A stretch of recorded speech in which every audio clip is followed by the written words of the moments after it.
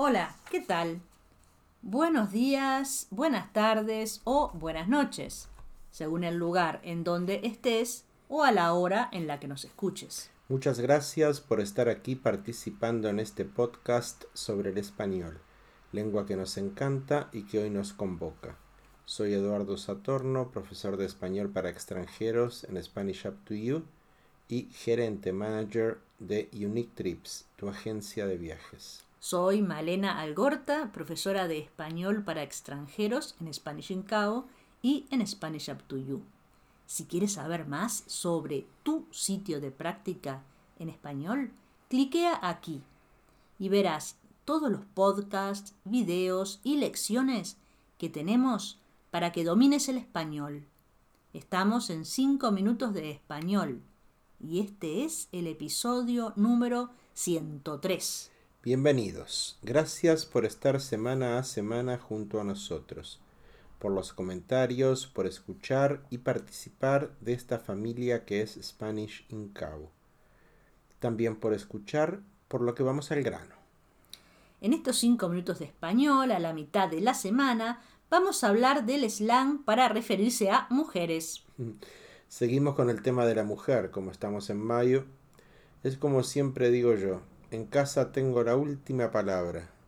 Sí, querida, yes, darling.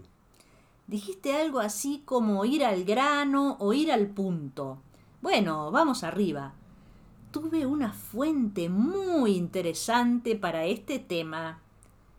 Johan, que trabaja junto con Alan en subir los materiales de Spanish Up to You y tiene 18 años. ¿Qué te dijo Johan? Un poco sorprendido cuando le pregunté ¿cómo le dices a las chicas?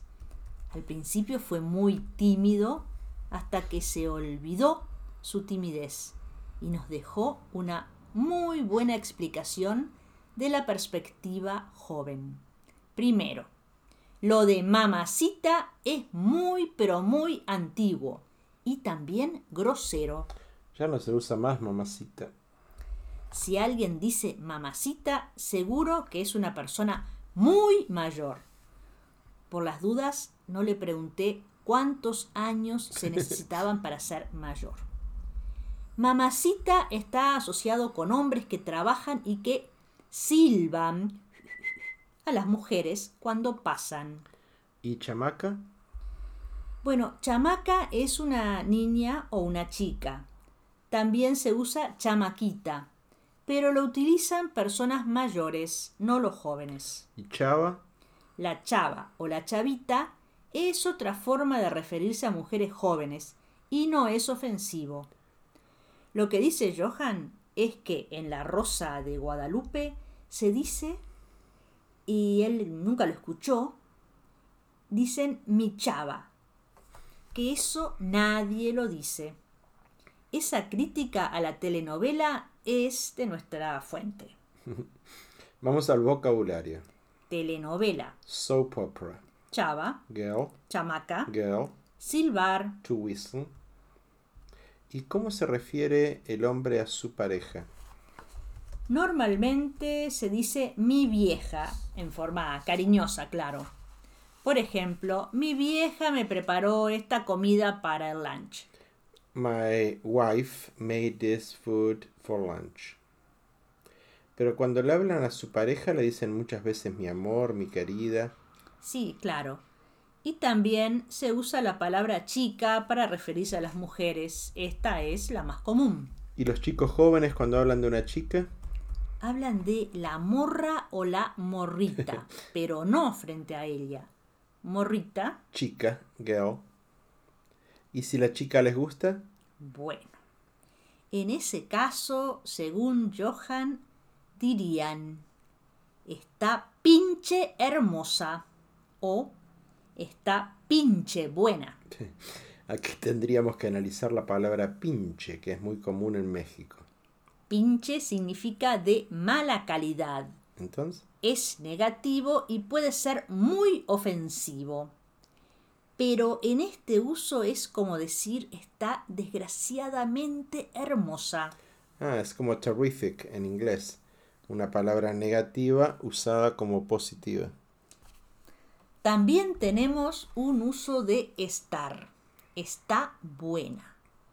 En ese caso se refiere a la mujer y no es educado. Se usa en el lenguaje hablado. Es muy coloquial. Ojo, diferencias entre ser y estar si decimos María es buena. Esto es positivo, es una persona generosa y bondadosa. Maria is generous and kind.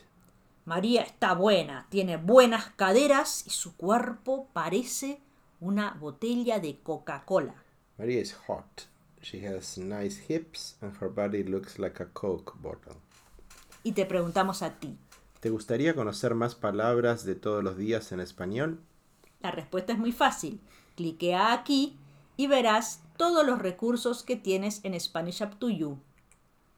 Videos de cocina, podcast, ejercicios y talleres en vivo. Si los sigues paso a paso, vas a hablar como un latinoamericano. También puedes tomar un curso en línea o aquí bajo el sol de Los Cabos. Podríamos decirte que con Spanish Up to You vas a mejorar mucho tu español, pero no lo vamos a hacer. Descúbrelo tú mismo. Muchas gracias por llegar hasta aquí en el podcast. Y gracias por escuchar, participar, comentar. Spanish in Cabo y Spanish Up to You no serían lo mismo sin ti. Queremos que hables y pienses en español. Esa es nuestra misión. Si te gustó, compártelo. Nos vemos en las clases o talleres. En la experiencia de cocina y lenguas. O 24/7 en Spanish Up to You. Hasta pronto. Chau, chau.